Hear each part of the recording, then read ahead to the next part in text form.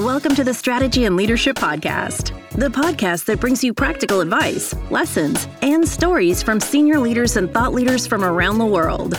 The Strategy and Leadership Podcast is brought to you by SME Strategy, working with organizations around the world to create and implement their strategic plans. To learn more, visit SMEstrategy.net. And now, your host, Anthony Taylor.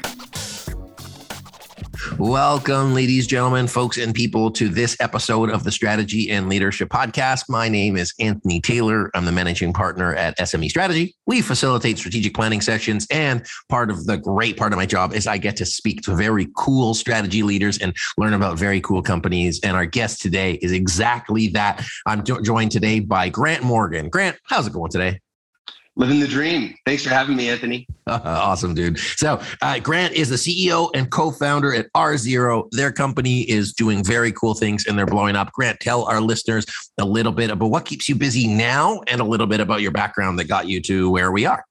Yeah, absolutely. So R0 is fundamentally a biosafety technology company. So we exist to help our customers create safer indoor spaces for their occupants, guests, employees, and the like, and ultimately reduce sick days. So, what we're doing is really modernizing this sort of archaic industry, disinfection, that's been dominated by commodity chemical manufacturers for the past 100 plus years. And we're doing this with modern technologies like IoT capabilities, like data science and machine learning, specifically modern software experiences. And we're bringing what we know from tech and marrying it with the best in breed hospital grade disinfection technologies. And so what we've created is really this continuous autonomous disinfection ecosystem. And so what I mean by that is we have products that are installed all over a given space, and those products are collecting information about how that space is being used. Then we are identifying and sort of calculating, quantifying the risk of infection based on how people are interacting within this space, where the traffic's flowing, what's happening within the building. And then in real time, we're automating the use of our products to combat that risk and ultimately keep people safe. So it's been a pretty wild journey from the beginning of the pandemic to here. But I think we've seen the world has changed in a number of ways, and there's a huge appetite for sort of a new standard for keeping people safe in indoor spaces, and we're here to fill that void.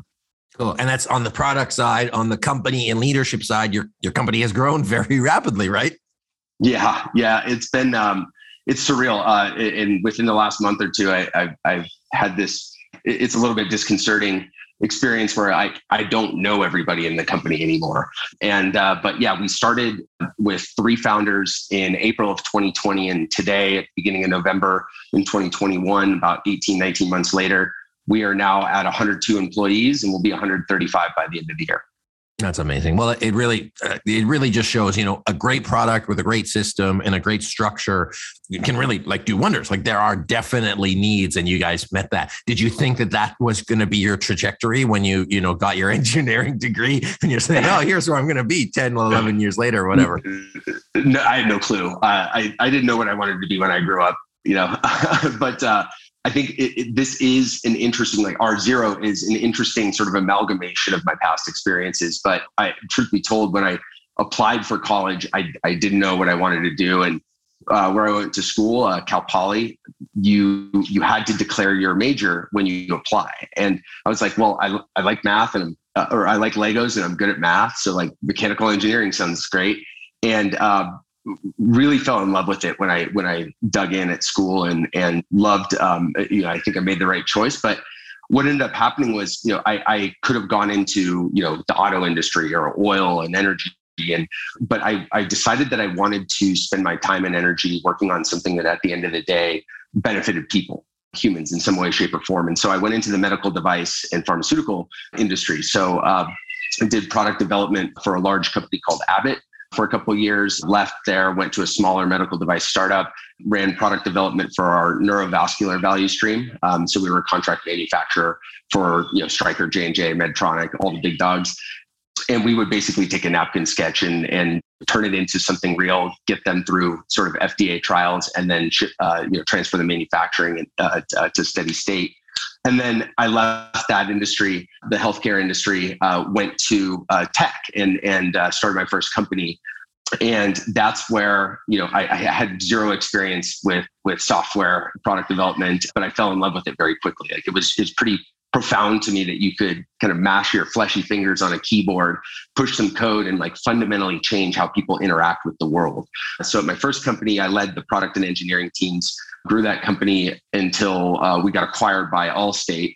And so that was that really lit my entrepreneurial fire. But at that first company, we did on-demand technical services. So we had a network of 20,000 plus independently contracted technicians all over North America and Europe. And when you would break your phone or need your smart home IoT system installed or smart lock put on your door or whatever, press a button, we'd send someone out to you and they'd perform that technical service on demand. And so that's where I got exposure to IoT. That's where I got exposure to software, and left after we got acquired by Allstate, started another company. Fast forward to the beginning of the pandemic, we were kind of watching the world fall apart. My co-founders and I got together and figured we wanted to do something to help. But this is what we're doing at R0 has elements. It has the altruistic aspect from the healthcare experience, which is really, really awesome. And human health is at the core of what we do. So get to flex that experience a little bit. Fundamentally, all of our products are IoT enabled. They collect and generate data. We process that data with some sophisticated data science, and we build software as well. So it's this sort of full circle experience for me that leverages a lot of things that I've done in a quote unquote past life. But it's just been this alignment of stars, so to speak, since we started R0, and I feel incredibly grateful and lucky to have the opportunity to do this. But it's exceeded my wildest expectations. That's awesome. Well, let's keep it going, because I think that there's a cool market. But that was my reflection as well. It's one of those things, as I interview a lot of senior leaders and successful people, is like their journey is the culmination of all of their experiences, and it is not like 1 + 1. It is like the whole is greater than the parts. Yeah, there we go. And so what I think is really cool is how you've taken all of those independent components, you've mashed your fleshy fingers on a keyboard, taken the really cool parts of entrepreneurship, which I want to invite our leaders to say, it's like not lost. There's going to be new opportunities. Like if we talk about the metaverse and we talk about NFTs, like there's just new tech. And I'm sure, Grant, you and I could talk about that for a long time, but don't get me going on crypto. I'm going to stop you there. But I think that it's beholden for leaders to look at where the world is. And as you do your kind of external analysis, hey, like what are new opportunities for us? You happen to be in a great position where you're like, hey, I can hack this up and we're going to see if it works because I've got a purpose. It was probably started as fun and important and then turned successful. Fair to say? Yeah, absolutely. And like you nailed it. And I'll elaborate on that a little bit and kind of corroborate what you're saying. But, at the beginning of the pandemic, all three of us co-founders were doing something different. Ben Boyer, one of my co-founders, who's been a venture capitalist for 25 years, started a venture capital firm that he's been running for that whole time, left to come operate with us here because what we're doing is that important. My other co-founder, Eli, is a serial entrepreneur, started a couple companies, and he stopped what he was doing to come join. But what was interesting is we realized that there are moments in time, there are moments throughout history where the world changes forever. And, in that moment, in call it March, when we started ideating on this, we realized that, this pandemic was one of those moments. And so we started thinking about how will the world change? And, you can draw a lot of parallels to historical events and start to derive, do some pattern matching and start to derive your hypothesis on how that world's going to change. But we started looking at things like the 1918 Spanish flu pandemic. And, out of that came essentially modern hand hygiene. There was that societal change and that habit that we adopted. And then you fast forward to 9/11, which is, not a pandemic, but a terribly tragic event, changed everything for Homeland Security. So after 9/11, we basically stood up the entire Homeland Security apparatus. So hired 14,000 TSA agents, put air marshals on flights. You still can't take a water bottle or wear your shoes through security. And then there was a whole private sector that popped up to support that apparatus. So think about the Palantirs of the world. And so, we started to think that, look, the world is going to change, but there will be massive societal and infrastructural changes coming out of this pandemic, and started to think about what those were and hypothesized that they would be around two things, really: trust and safety. So the safety piece is a little bit more obvious. How do we physically create safer spaces for people to be in? And then the trust piece is a little bit less obvious, but it's born out of the idea that there will be lingering psychological scar tissue in the eyes and the minds of the public. And people aren't just going to want to go back to where all the spaces where we spend most of our time. People are going to want to know that something differentiated is being done and that there's a new standard to keep them safe in those indoor spaces. And so, with that sort of idea, that hypothesis, we were kind of off to the races. And as we dug in, we realized like how much opportunity there really was. One of the big realizations we had, and actually the original idea for R0 was not what we are today. It was actually my first company, iCracked. It was iCracked for disinfection. So we were going to go spin up a network of independent contractors, equip them with some sort of technology, deploy them to provide some sort of service that's above and beyond what a normal janitorial or custodial staff would do. And so, we discovered UVC, and we were like, this is it. Like, this is the gold standard in hospitals. There's a mountain of scientific evidence proving its efficacy. It's over 100 years old. It's tried and true, and let's democratize access to this gold standard in hospitals, this best in class disinfection technology. So we went to go buy a bunch of these UVC devices that are sold in the hospitals and found out that they're like $125,000. And so we thought the idea was dead in the water. And I ended up that weekend like falling down the rabbit hole, looking at this thing and saying like, that's a light bulb on wheels with the timer. There's no way it costs $125,000 to make. And so kind of reverse engineered it, back of the envelope, figured out like, hey, we can actually make this for a lot less and offer it at a price that's fair, reasonable, and accessible to organizations of all shapes and sizes, from large enterprises and corporations to schools to hotels, restaurants, and the like. And so that's how we got started.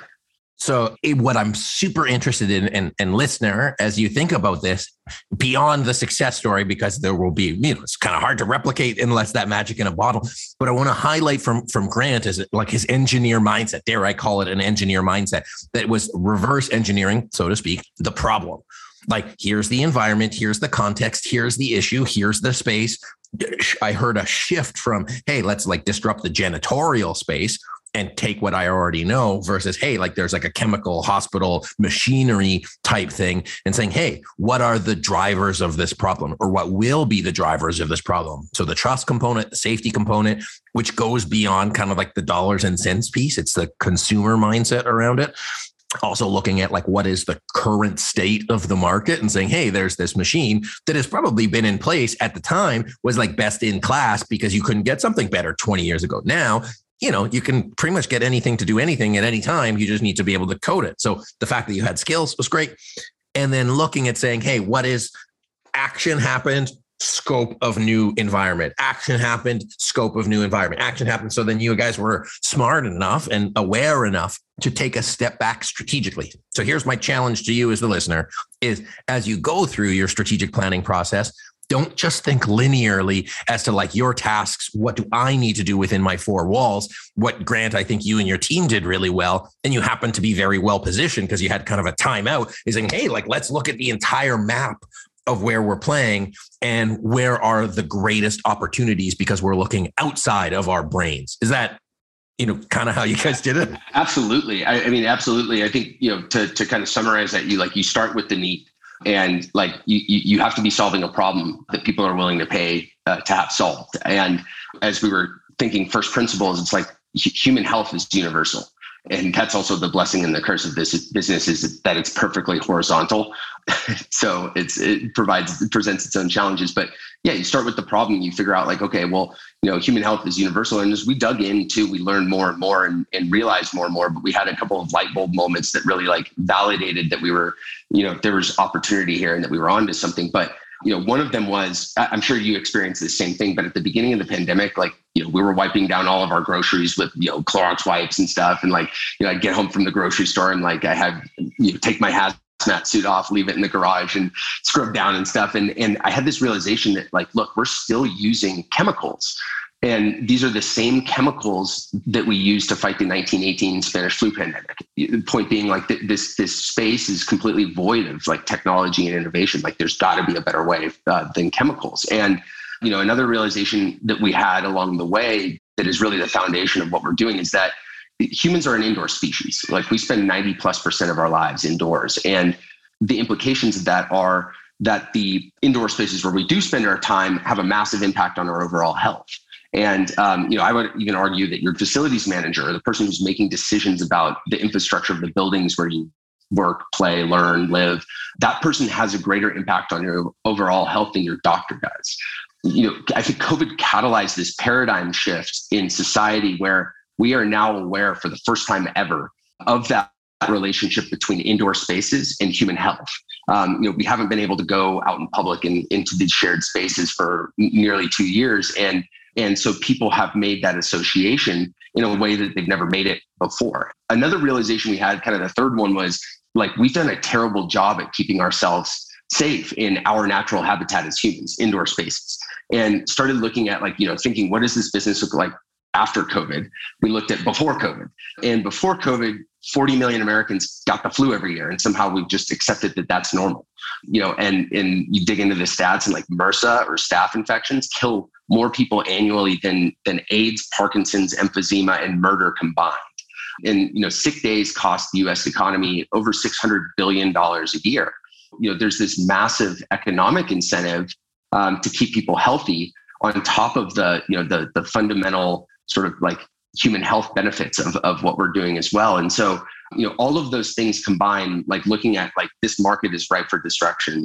Disinfection is one of the last, I think, large industries that hasn't seen the sophistication and technology that it's measured and managed with, like other industries, like, auto industry, what, Tesla did to the auto industry, what SpaceX has done to aerospace and the like. And so point being, the opportunity was there, and then started thinking about like the economic drivers, economic incentives behind the solutions that we would bring to the table, and would people be willing to pay for this? And I think the unequivocal answer is like, yes. Even if there was just a human health benefit, I think people would absolutely be willing to pay for it.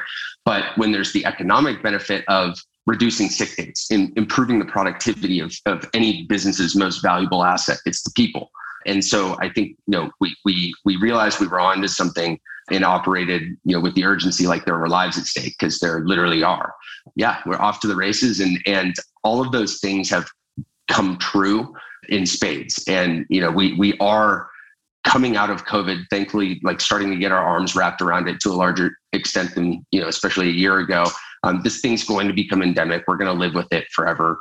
But COVID aside, this is an opportunity for us as a society to come out of this better, stronger, healthier than ever before. And, I think if you look at it from a macro level too, we've lost over 5 million lives now due to the coronavirus pandemic. And like, shame on us if we let them die in vain. If we go back to normal, we haven't learned anything. And so this is an opportunity to make a step change, like a monumental improvement in how we keep people safe in indoor spaces, and benefit humans all over the planet, make us all healthier, more productive, and happier ultimately.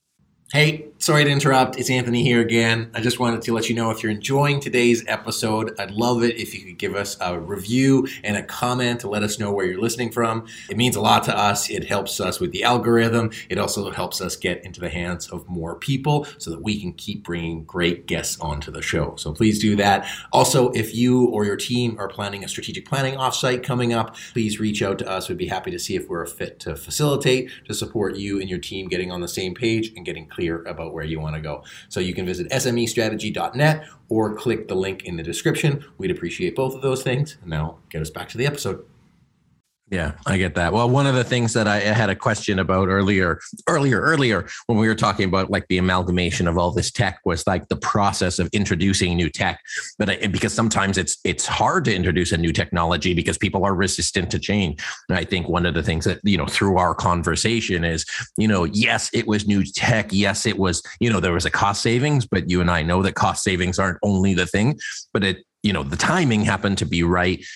The problem was big enough that people were, I would imagine or assert that people were willing to throw money at kind of any solution that was going to be an improvement. And in your case, there's a very both short and immediate term benefit, but also a long-term benefit. And like the story is clear. So it's not just like an incremental, hey, this is a slight benefit and it's worth, you're going to save a bit of money. This is a huge, huge transformational change that for those that actually recognize the pain / pleasure benefit that they could get, it was clear. And I would also assert that that's probably why your company has grown so quickly, is because there's it's a great business at a great time, and it's got great tech, and it's got all the stuff. So my question to you now is, given everything that you got to where you are now, given where you're looking in the future, how are you structuring your kind of value stream for the company? Because the value stream at 3 people is way different than the value stream at 100 people, without giving away any secret sauce. Is like, how do you approach developing value streams for organizations now as we move from pandemic to endemic, and building that up so it's sustainable? I guess that's the question. Yeah. You know what I mean? Yeah, absolutely. So, I think you're absolutely right. We had the tailwinds of the pandemic when we launched.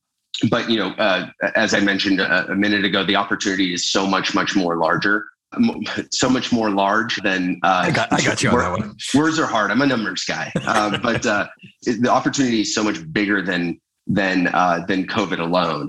And so, as we think about structuring value streams, you have to think about, first pick the North Star, right? And our North Star is reducing sick days. And if we can walk into a business, like, it's very easy. If we can prove that we can reduce sick days, it's very easy for any business to wrap their head around, like, what's the ROI on this? Like, it becomes a no-brainer. As we think about, like, how do we, everything we do is geared towards, like, is this going to help us reduce sick days more or not? And so when we think about our value streams and our product roadmap, which largely drives our value stream, products and services largely, but we think about it in the sense of, like, okay, well, first principles thinking, how is disease spread? And we know how disease is spread. It's physics and epidemiology. There are fields of study around this. And diseases are spread, pathogens are spread through 3 vectors of transmission. There's air, surfaces, and person to person. So everything that we're doing from a product perspective, all of our hardware products are combating risk or reducing risk across one or more of those different vectors of transmission. So we think about aerosol transmission, surface transmission, and then you start to pick out, like, the largest pieces of the pie. So what is the most common illness or what's causing the most pain to customers? And yesterday it was COVID. Tomorrow it'll be COVID for a while, but I think that independent of COVID, you think about, like, the seasonal flu and common cold. Those are the 2 biggest issues. Those are both transmitted, they're respiratory issues, and they're transmitted through the air. And so, there's more value that we can unlock by, combating the transmission of those 2 things. And therefore we should probably, orient around air disinfection solutions. And you can go down the list and start to think about how to extrapolate that. But that's kind of how we think about it. But it's also important to think about sort of the business model and, like, and this goes back to kind of what you called out earlier, but you start with the end state and the goal. Start with the outcome you want, and you back out of that and figure out, how do we actually get there? Our goal is we want to build a recurring revenue business. And so, that informs the business model. And so, we have a hardware as a service business model where, we sell the hardware for a small dollar amount relative to, other things on the market that are similar. And then we actually charge a monthly subscription for sort of like infection prevention as a service. And so it's a very different business if we have recurring revenue as opposed to if we have sort of a transactional business where it's one and done. That also informs how you build the company. So customer success is a massive part of what we do, and making sure that when we sell something to a customer, that's not the end of our relationship with them. That's actually the beginning. And we've invested heavily in building relationships with existing customers and doing things even outside of like what we actually do or sell as a business. So, we want to be partners where if a school has a coronavirus outbreak, for example, they can call us up and we can bring our chief scientist, who's the head of OSHA for over a decade, has taught at Harvard and Oxford and stuff. And we can get them on a call for 30 minutes and say, hey, here's what I'd recommend you do. That's not what we're selling, but that adds value to that relationship. And that customer customers more likely to extend their relationship with us when the time's right. And so point being, like, you start with the outcome, figure out, how you get there. What do you want to look like as a business long term, and then back out of that, and then you can start to, that informs how you structure the organization as well. But a little bit of everything is involved with that. No, I love that. Well, I think what I'm really taking away from our conversation is it's no different than every other business. It's just the fact that you've had to go through it so fast. And what's cool about it, and what I kind of reflect on and I think about, is that because your team has gone from 0 to 100 very, very fast, both literally and figuratively, the point of your spear, so to speak, is very sharp. Whereas I see other organizations over time, it's kind of been dulled, as in, who is our target customer? Are we 100% sure? What is the problem that we're solving? Are we 100% sure? What is our model? Are we 100% sure? Is it structured for where we want to go? And what's cool is you've been able to rapid prototype, put all that stuff together in such a cohesive way. I think that's the thing that stands out, is your business model, your value proposition, how you deliver it, and how you're structured to do that is so cohesive because it's just been built that way intentionally. Whereas other organizations, legacy organizations, those big ones, the ones especially that are disrupted, have lost that design. The design doesn't support their objectives, or their objectives aren't as clear. And it's allowing fast movers like you, or you as the listener, to be able to build something to kind of supplant or be able to get a piece of that market. You nailed it. And I think one of the things that's been really important for any modicum of success that we've been able to achieve is, you have to accept that we don't know everything, and you have to be willing to be wrong and expect to be wrong. But the implications of that are that what's most important is finding out when you're wrong and finding out fast. And then the most important thing, and this is what I tell the company, it's not important that you failed. What's important is how you respond and how you react. And so if you can figure out that you made a mistake very quickly, really kind of diagnose the root cause. What did we learn? And then, pick yourself back up, try something new based on what your new understanding and new learning. But, we practice sort of a very experimental approach to building and growing this business. And there's a book that I would highly recommend for really anyone. So there's a book that I would highly recommend to all your listeners and to you, really anyone who's trying to build a business. But it's called Good to Great by Jim Collins. Yeah, and there's a excerpt, a chapter, or whatever. It's called Bullets Then Cannonballs. And so the idea is, I actually have this baked into onboarding, basically. I send it out to everybody, but want to really bake this into our culture. But the idea is, a bullet is basically a test, an experiment, but it's low cost, low distraction. It has a measurable goal and outcome. And point being, you put a minimum amount of resources behind testing an idea. And you once you test it, then you realize, yeah, this actually works. Then you put more resources behind it, fire a cannonball, essentially. And so, bullets, you can fire a couple bullets very quickly and learn a ton, and then, double down on what's working and kill what's not. And so any part of the organization can practice this and should practice this. It's, from product development, iterating through what should our features and functionality be, what should the products be that we're bringing to market.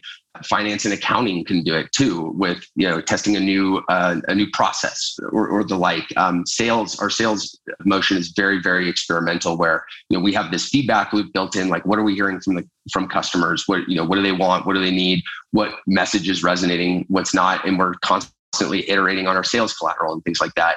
And so, point being, we are very, very experimental, and it's we have that to thank for a lot of the really important pillars of this business strategically moving forward. And one example of that is we actually had no idea that schools would be good targets. And at the beginning, you asked the question, who is our target customer and how do we know? You're just guessing until someone pays for what you're selling. And so at the beginning, we intentionally cast a really wide net. And, we had a couple of hypotheses. We were thinking well, restaurants will love this because it'll get people back in the doors. We think, well, we got an intro to a school. They have to reopen. There's urgency. The kids are very vulnerable. They're sitting in a classroom all day together. So the risk is really high. So let's try that too. Let's try all these different markets. And we learned so much from doing that. And we got our, the most heat from schools early on. So we doubled down on that. And then, as the market is changing over time, one of the things we learned was restaurants were terrible customers because they were all closed and they didn't have any cash. They had this existential crisis essentially, and it breaks my heart to even say that. But so we stopped targeting restaurants at the beginning. Now they're picking back up, but right now all the enterprises are going through their sort of return to work plans. And so, we 6 months ago, the conversation with the large, Fortune 500 enterprise is a very different conversation than the ones we're having today. And so you have to keep experimenting, keep iterating, but always be building that core of things that work. And then don't be afraid to change things. I think, I very much subscribe to the idea of reversible decision making or understanding if a decision is reversible or irreversible. It's I think Jeff Bezos wrote about this in his the level 1 or level 2 decision, or I think that's what it's called. Yeah, exactly. And so what are the consequences of making this decision? Is this something where, we're going to go hire a team of 10 people and therefore it's somewhat irreversible like this, you're not going to go hire 10 people, say, oh, never mind. And then move on. Or is it hey, we're going to try an email campaign to 100 people. That's a reversible decision. If that doesn't work, it's all right, well, on to the next one. No big deal. And so the rigor and the effort with which you evaluate ideas, plan before you act, it should be consummate with the level of sort of reversibility of that decision. And so, if it's low consequence, don't spend a ton of time, wasting cycles, spinning cycles, and ruminating over it for too long. Just do it and see what happens. If it's a big, massive structural change, it probably deserves more time, thought, planning, and effort. Oh, I love that. I think that's one of the really cool things. I believe organizations should be more entrepreneurial because it helps you be more proactive and reactive to changes as you need to make them. And then one of the other things I think is really important is the culture of investing in that culture of making sure people know they can make mistakes, but it's not a mistake for mistake's sake as long as you learn from it. So Grant, in 1 minute or less, what is your number one leadership kind of thing that you're oh man, leadership lesson as you've grown from 3 to 110, and where can people get a hold of you? Absolutely. So I'll try to be 1 minute, but biggest leadership lesson: empower your people. Push the decision making down into the organization as close to the work that's getting done as possible. And in order to do that, you have to increase context. And if you increase the context, you can increase autonomy. And that's how you move fast. When you don't have all these different layers and meetings to make a decision, when you have smart people that make good decisions and have good judgment, and they have the context necessary to know what is our company doing right now? How does my job relate to that company? And what's the role that I play in helping the company achieve their goals? And then trust those people to make the decisions. And when they do make the decisions and they're wrong, because they inevitably will be at some point in time, ask what we learned and figure out how to correct course quickly. But fundamentally, it's I had a really hard time early in my career as I was transitioning to a manager, relinquishing control of the how, especially. But focusing on outcomes, providing the context, and hiring the right people and trusting them was how I got leverage as a manager, and how our business largely has been able to scale so quickly is we do have a very autonomous culture where we do trust our people. But where to find me?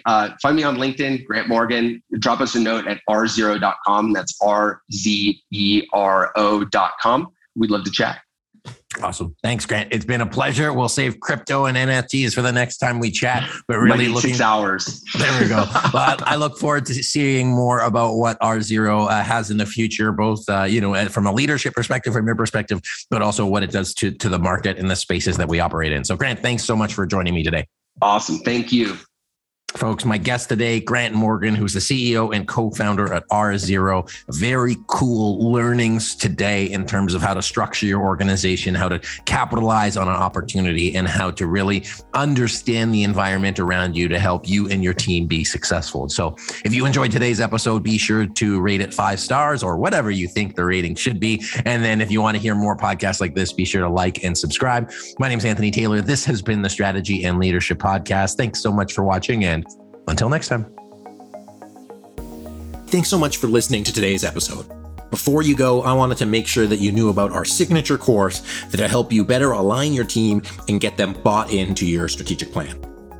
It's presented really simply that whether you're a seasoned veteran or brand new to strategic planning, it'll help you better understand it, it'll help your team think more strategically, and it'll help you better prioritize and set goals.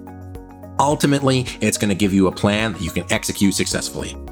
Because you have no idea how many plans that I see that look good, but are missing key components to make them successful, and we cover all of those missteps in the course. On top of all the video training, you'll get access to all of our workbooks and access to our knowledge base and community. The course is only $4.95, and you can get instant access to all of the videos, plus you can use the code PODCAST for $100 off. Course comes with a 100% money back guarantee. If you don't get value from the course, let us know and we'll give you all of your money back. So go to smestrategy.net/course, use the code podcast for $100 off. And I'm really looking forward to the opportunity to support you and your team in getting alignment and moving your strategic plan forward. Thanks again for listening, and we'll catch you next time.